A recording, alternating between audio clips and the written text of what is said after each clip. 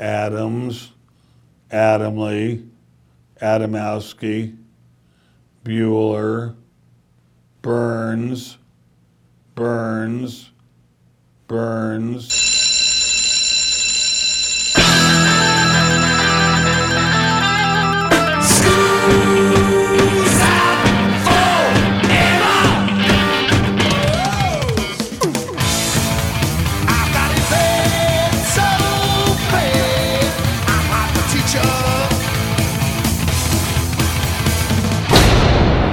Hey, Joe, where you going with that mic in your hand? It's time for school, Rock School, with your hosts, Dr. Joe Burns. I mean, you give a musician anything. You know, you work this by hitting it with a stick. It's only a matter of time before he or she said, wonder if I hit it with a dog. That's right. What it would sound like. If I threw it down the steps, what would it sound like? We're going to find a way to do something with it. So, class is in.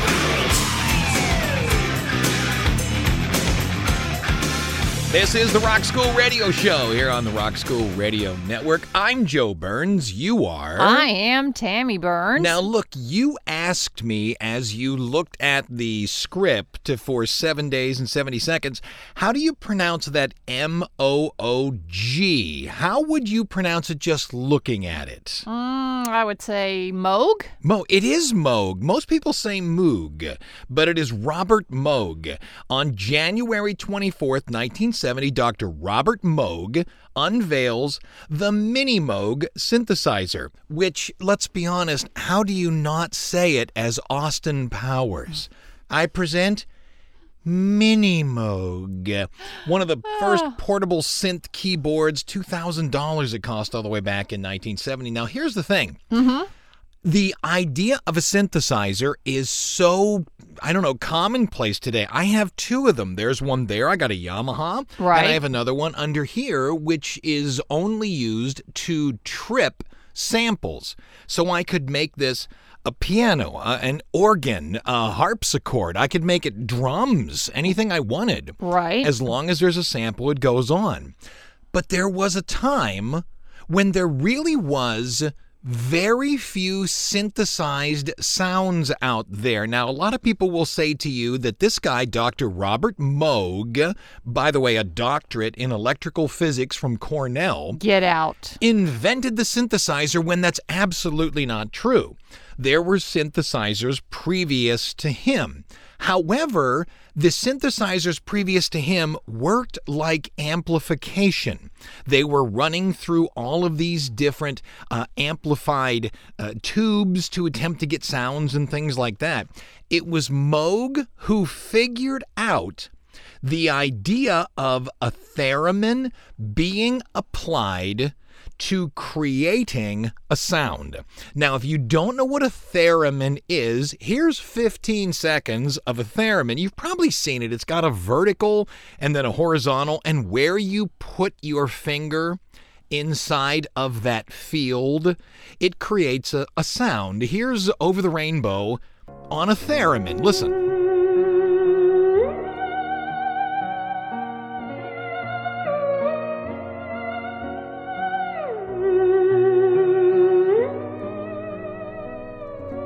Okay, enough of that. Well, in 1963, this fella, Robert Moog, receives a grant of $16,000 from the New York State Small Business Association, uses it, and comes up with an idea. Hey, if I could take an oscillator and have it oscillate, well, it's an oscillator, so it will oscillate at a specific frequency, I could make it create a tone. And you say, are you going to explain that? Yes, in mind-numbing detail. I lecture on this in my audio classes. It is really the first commercially available synthesizer that is what we think of today.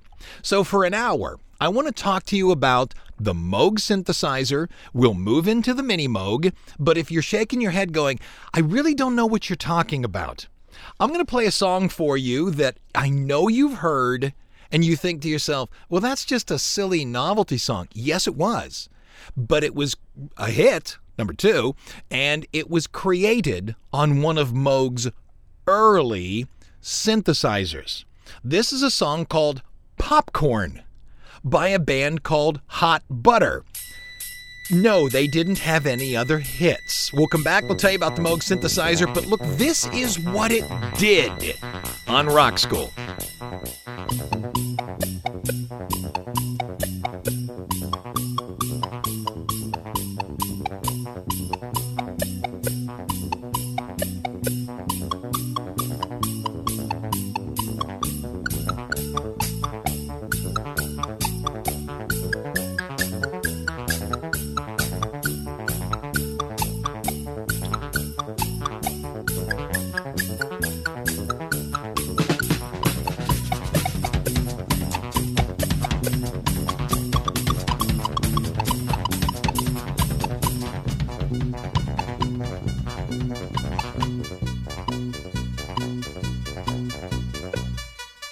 Talking about Moog, specifically the Moog synthesizer created by Dr. Robert A. Moog.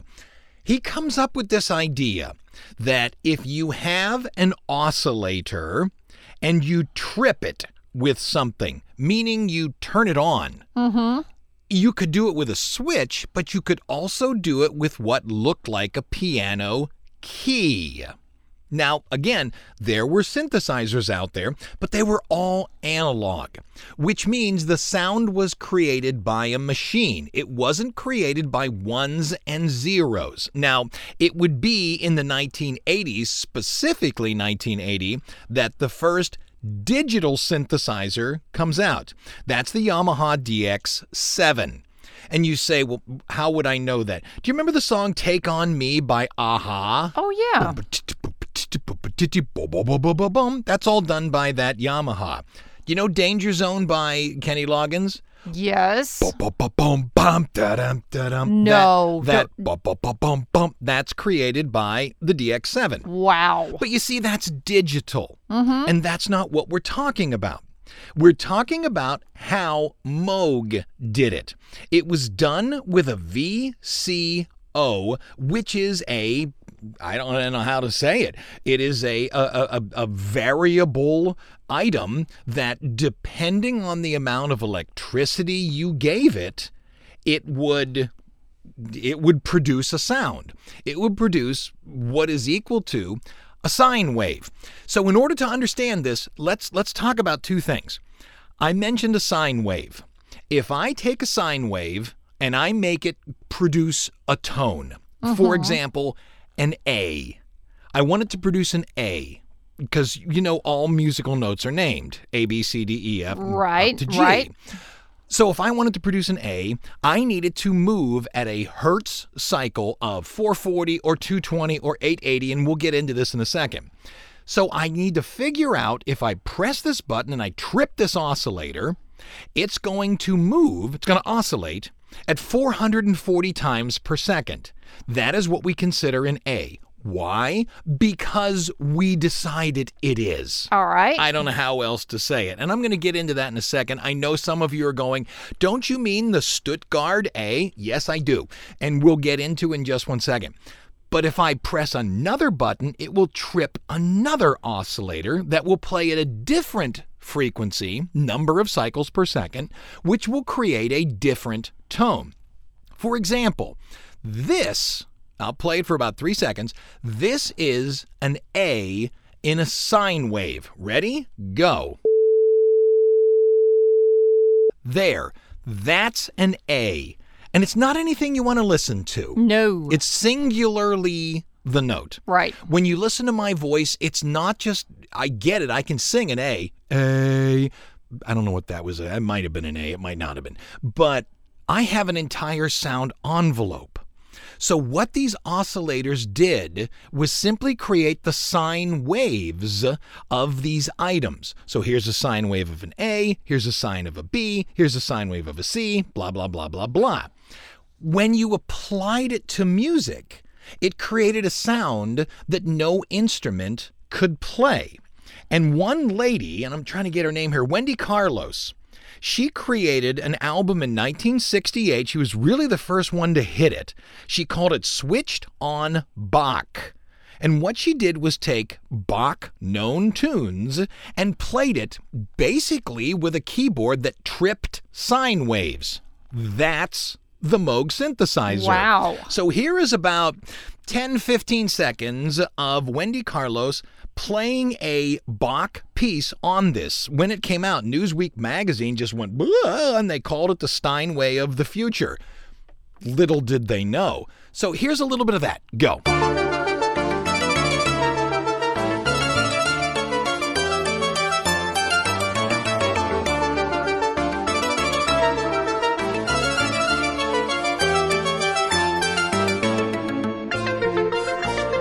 Okay, fair enough. You could tell it was Bach. It was in a fugue. Bach plays in those fugues where there's one note that's kind of droning between every other one. So what was the first pop song to use this thing? Believe it or not, it was the Monkees. What? The Monkees were a lot more. People put down the Beach Boys, and I want to shake them. People also put down the Monkees. Yeah. There was a lot of great stuff they did. They had an album called Pisces, Aquarius, Capricorn. On that was a song that Mickey Dolenz played a Moog synthesizer on. Now, did it hit? No. But it was on the song, and it was called Daily Nightly back in 1967. So, the first pop song to use one of these Moogs. Again, when you say first, you better wink real hard because someone will probably find something different. But here's the Monkees, and this is how it was used in a pop song here on Rock School.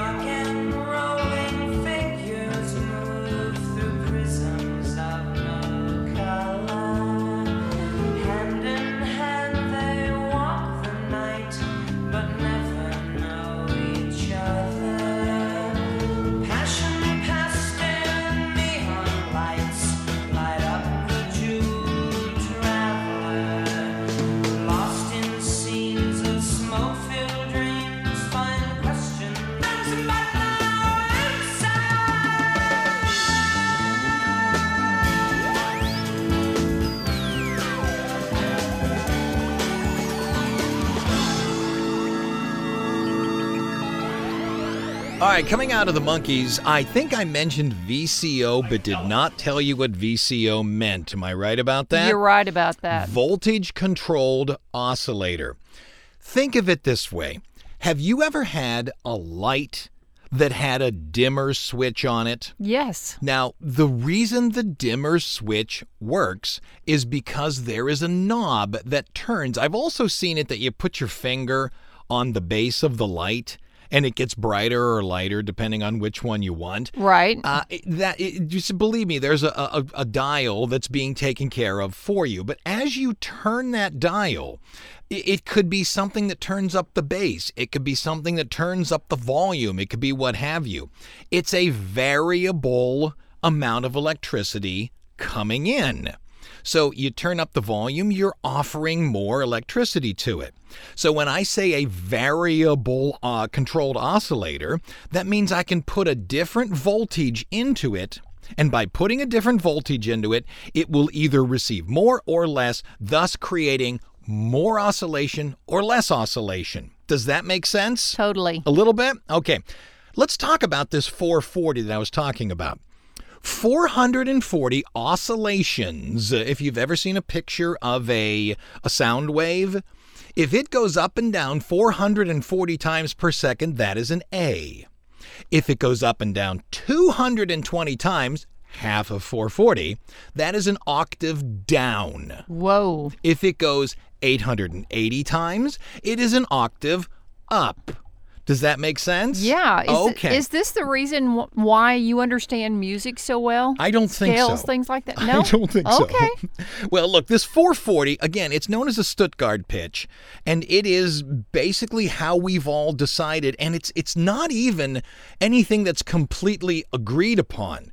Because there are some that say we should be at 432. There are some that say we should be higher. There was this big Nazi thing that it's 440 because the Nazis wanted the music to move a little faster to keep people. I don't know if there's any truth to that. But let's just say 440 is an A. If I take an amount of electricity to make that thing go 440, I can then turn the electricity to make that thing go 493. That's a B. I can then give it more electricity and make it go to 523. That's a C. If I go to C sharp, D, D sharp all the way up, if I go up to a G, it's 783. Right. And if I go all the way up to A octave, I'm dealing with a octave of A. So from 440, I went to A80, so it is a perfect octave. Now, this has nothing to do with our discussion, but there is this theory. It's not even a theory. It's fairly fact. Why do some notes sound good with each other and why do some not? It's because mathematically the frequencies go or don't go together. For example, if I play a 440 and a 220 together, they fit. Right. They're exactly one half of each other mathematically. They're nice. But if I play an A, which is 440, with a C sharp, which is 554, you can tell there's no real mathematical equivalent to them. So they're dissonant. But if I play it with the 440 and then I play an E, which is 659, that's the fifth. They kind of work together with one of each other. That has nothing to do with it. If you can just take away from this that I can put an amount of voltage into this oscillator, it will then create this sine wave, and if I put more, it'll be higher, more higher, more higher, more higher. And one thing that I kept reading about these early Moogs was that the oscillators were affected by temperature. You would tune them, and then all the lights would turn on stage. Yeah. They would become warm. Right. And they would go higher. They would go higher than what they were tuned for. So they were magnificently temperamental. Okay, what's another song on this Moog synthesizer, before we get into how it's used and such? What's another song that people would absolutely know? Do you remember the Rockford Files? The television show? I do. Remember the theme song? I do. It's played on a Moog synthesizer. Do it. And it goes like this on Rock School.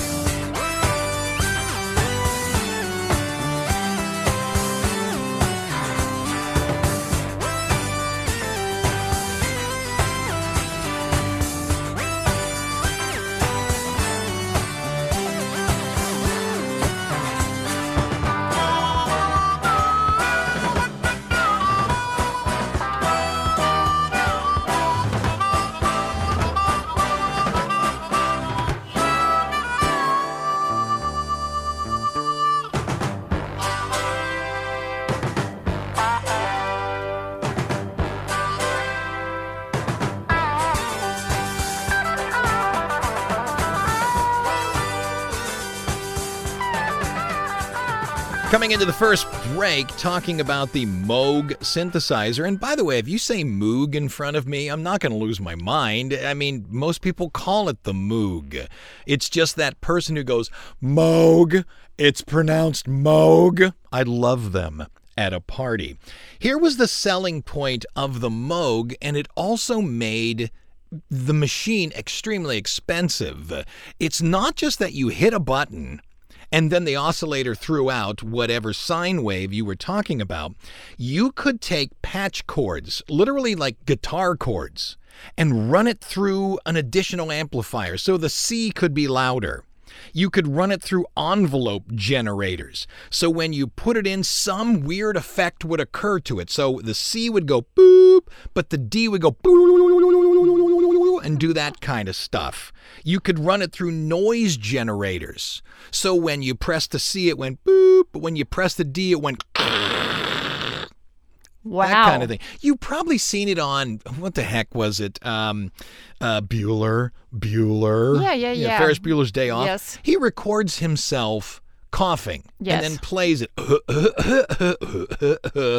Now that's digital, but the Moog you could do a lot of stuff like that with it. There were noise generators, there were ring modulators, and you would do all of this stuff by plugging it in with patch cords. It had to be a lot of work, man. It was a lot of work, and it was a whole lot of money. And by the way, what was the first song to be a hit that used one of these things? Well, it was back in 1969 by jazz pianist Dick Hyman. He had a song called The Minotaur. And you say, now wait a minute, I know The Minotaur by him. It's all on piano. No, he redid it on something called the Electric Electrics. And it was the first song involving a Moog to crack the top 40. And here's about, 10, 15 seconds of it.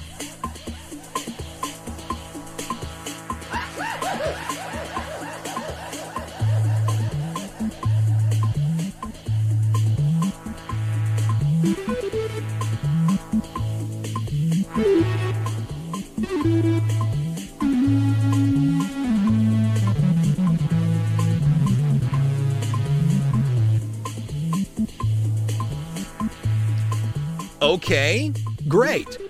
What was the first hit song that we would know?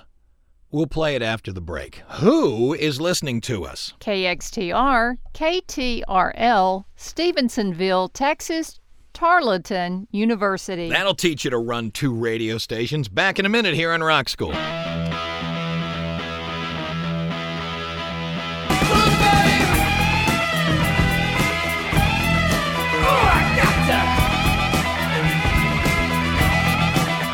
Out of the break, we're going to play in just 1 second the first song that the average music listener would know that became a hit. And again, when I say first, I'm winking really hard. It's the first one I found. It could be that there's one earlier, but this is the first one that I think if I said it to the average rock music listener, they would go, oh yeah, I know that. It suggests and shows when you listen to it, it's the solo at the end of the song. It suggests one of the downfalls of the Moog synthesizer. It could only play one note at a time. As a matter of fact, Rick Wakeman, who was the keyboardist for Yes, didn't come to the Moog early. There's an entire documentary on Robert Moog, and he didn't come to the Moog. He got one and he gave it away because I want to play chords. I want to do this kind of stuff. And the reaction was one note, one key, and you had to get off that key for the next one to fire. And you'll hear that in this final thing. Emerson, Lake and Palmer, 1970, Lucky Man. It's the solo at the end of the song here on Rock School. He had white horses and ladies by the score, all dressed in satin and waiting by the door.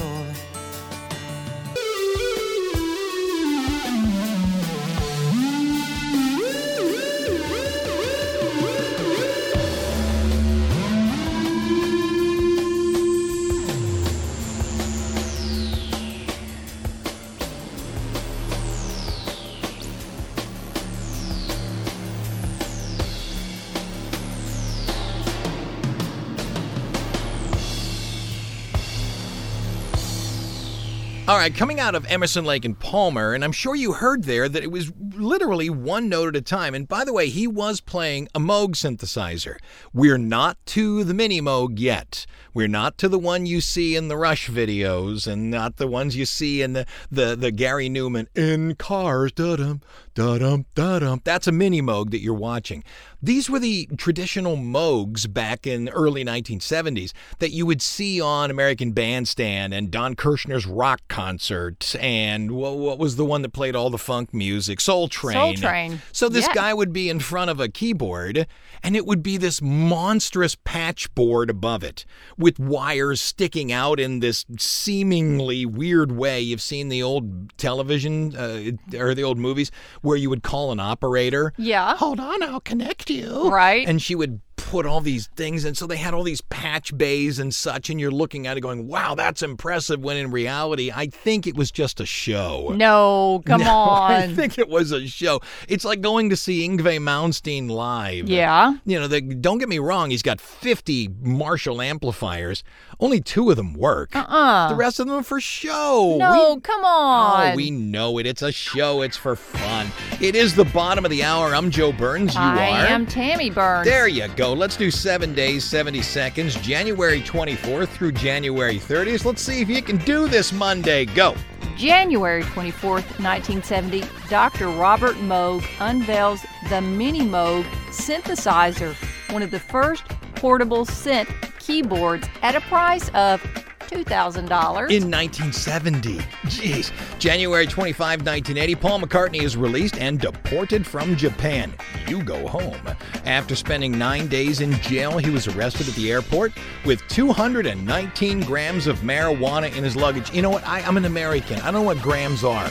Was that like a suitcase full of pot, or was that a thimble? Are you sure you want me to do January the 26th? Look at that. Oh, gosh, yes, I do. Go ahead. You want me to do it? Do it. January 26th. Happy birthday, Eddie Van Halen. 1955. January 27th, 2018, Huey Lewis loses his hearing before a concert in Dallas, but goes on. Show must go on. He, out of tune, doesn't know what's happening, goes to a doctor's and is diagnosed with Meniere's disease. It causes his hearing not only to come and go, but he'll think he's on pitch. But he's not. And we luckily got to see one of his last concerts. Right. Go ahead. January 28, 2001, Ray Charles sings America the Beautiful at Super Bowl 35 in Tampa. Aerosmith, NSYNC, and Britney Spears are the halftime show. January 29th, 1969, the Glenn Campbell Good Time Hour debuts on CBS television. And I'm going to tell you what, I don't know how they handle kids today, but this is the way my mother handled me. I want to watch the Glenn Campbell Good Time Hour. Leave this house. I don't care if you sit on the stoop and kick rocks. Get out of the house for an hour. That's how much she loved Glenn Campbell. January 30th, 1994, Natalie Cole sings the national anthem, Super Bowl. Halftime is the country folk, I guess. Clint Black, The Judds, and Travis Tritt. That's country. When disco came out, so did the Moog synthesizers. And my assumption is you know so many songs with the Moog, you just assumed it was just about anything. The one I'll bet you know is 1977, and I'm going to guess this was a MiniMoog. And that's just my guess. I'm not sure. Donna Summers, I Feel Love, that Yep. It's so perfect. It's computer level perfect. I'm guessing it's a MiniMoog. Here's Donna Summer here on Rock School.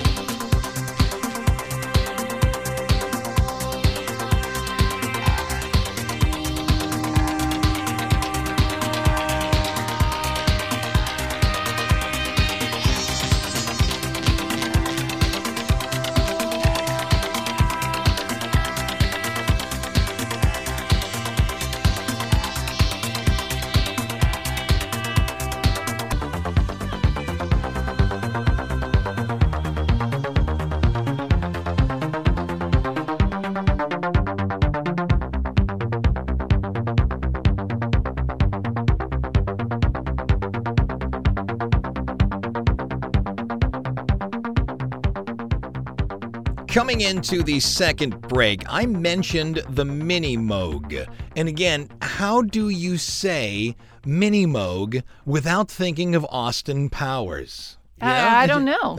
Nigel Powers, meet MiniMoog. And this oscillated sound comes out of it. Oh, I thought I smelled cabbage. In 1970, it says 1970, but it was 71 that the song started coming out. I get it was released in 70, but when you look at a song in 70, like Lucky Man, I don't think that was on a MiniMoog. I think that was on something else. When you look into what Robert Moog, said about the MiniMoog was that he wanted to make it, quote, idiot-proof. All the patches and all that were gone. Cool. It was the idea of hit a button, it produced a sound. and everything was attached to a little bay. And if you look over at my Yamaha over there, it's the same thing. Right. It's all buttons and such on top of it, and that's what the Mini did. It was also a very short keyboard, which drives me crazy about that Yamaha. I don't know what the number is, but look at this one here. This is 88 keys. When you look at that one, I'm going to guess it's 57, 60 keys, and you think to yourself, what does it matter?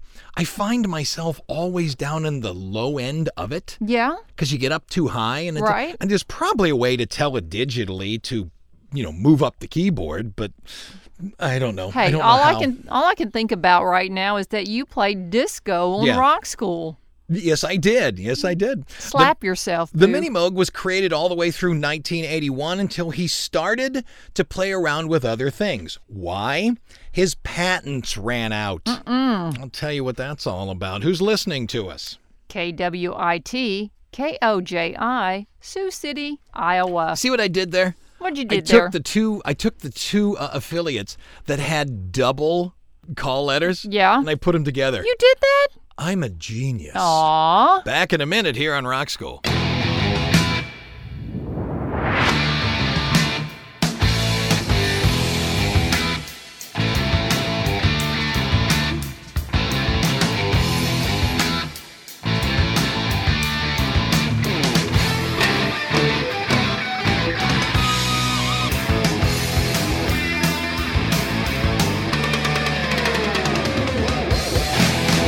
Coming out of the break, talking about what is now the MiniMoog, have you ever seen a person play something called the keytar?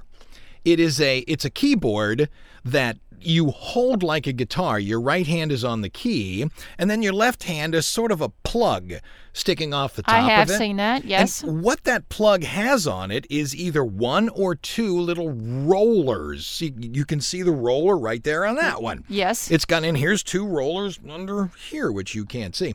But what it did was it allowed you to, once you struck the key and the oscillator fired out the tone, you could roll that little thing and it would either decrease or increase the amount of voltage going into it. So a piano, when you hit the note, bing, that's it. Right. You can make it stop or you can make it continue by pressing the pedal. Whereas this oscillator, what happened was you had a little roller on it. So you could press it and it would go and come back up, which made it kind of equivalent to a guitar. Which is why the organ got so popular in rock and roll. A guitar, you keep hitting that note, it's going to keep playing.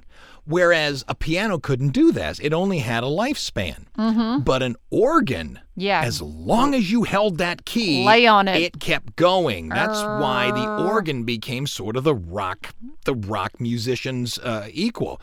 So here comes this Moog, and when they're playing on it, it's the same note all the time until this little roller was put into it. And you say, okay, what's a song that played around with those rollers?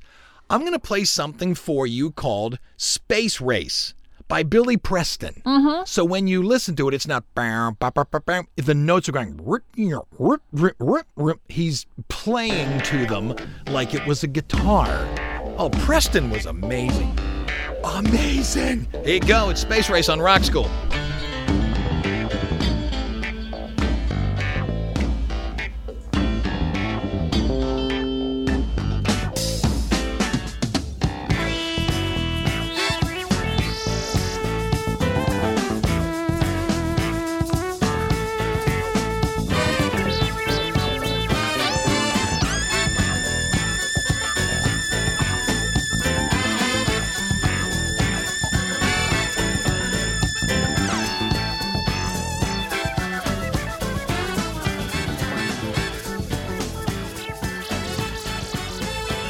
Coming into the last break, you said that the 70s were filled with this stuff.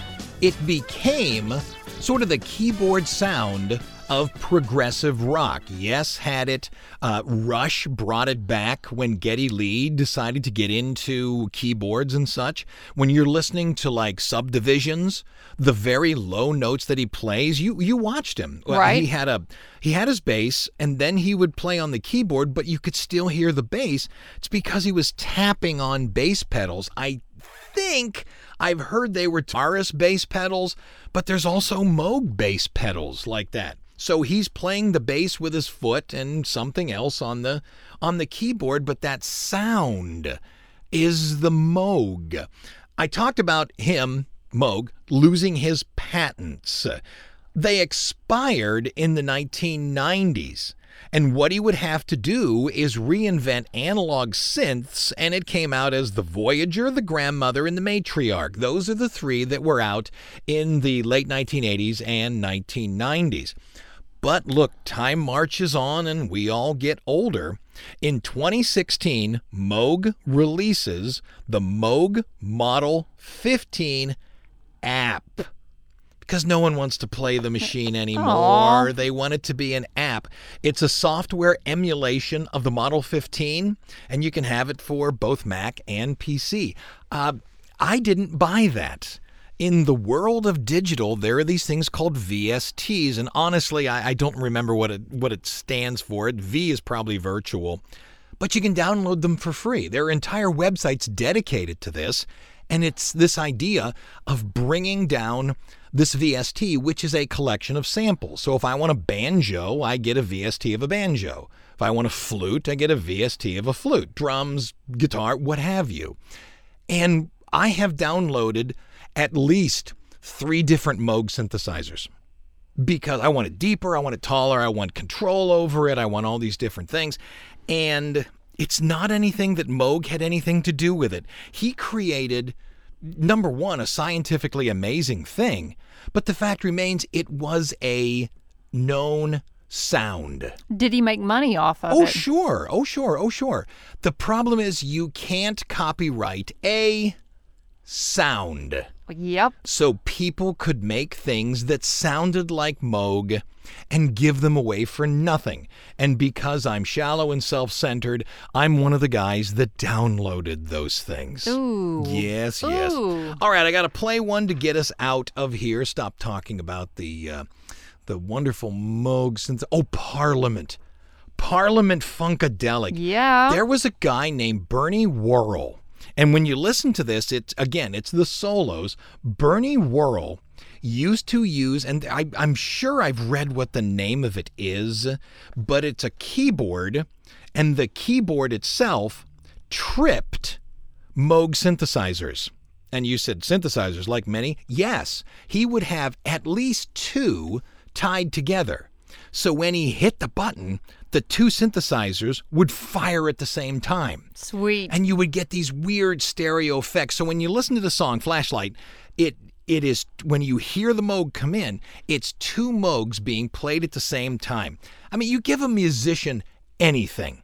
You work this by hitting it with a stick. It's only a matter of time before he or she said, I wonder if I hit it with a dog. That's right. What it would sound like. If I threw it down the steps, what would it sound like? We're going to find a way to do something with it. So, well, there you go. That's a little discussion of the Moog, what it is, and when you hear it now, you know it. I'm Joe Burns. I'm Tammy Burns. The end. Class is dismissed.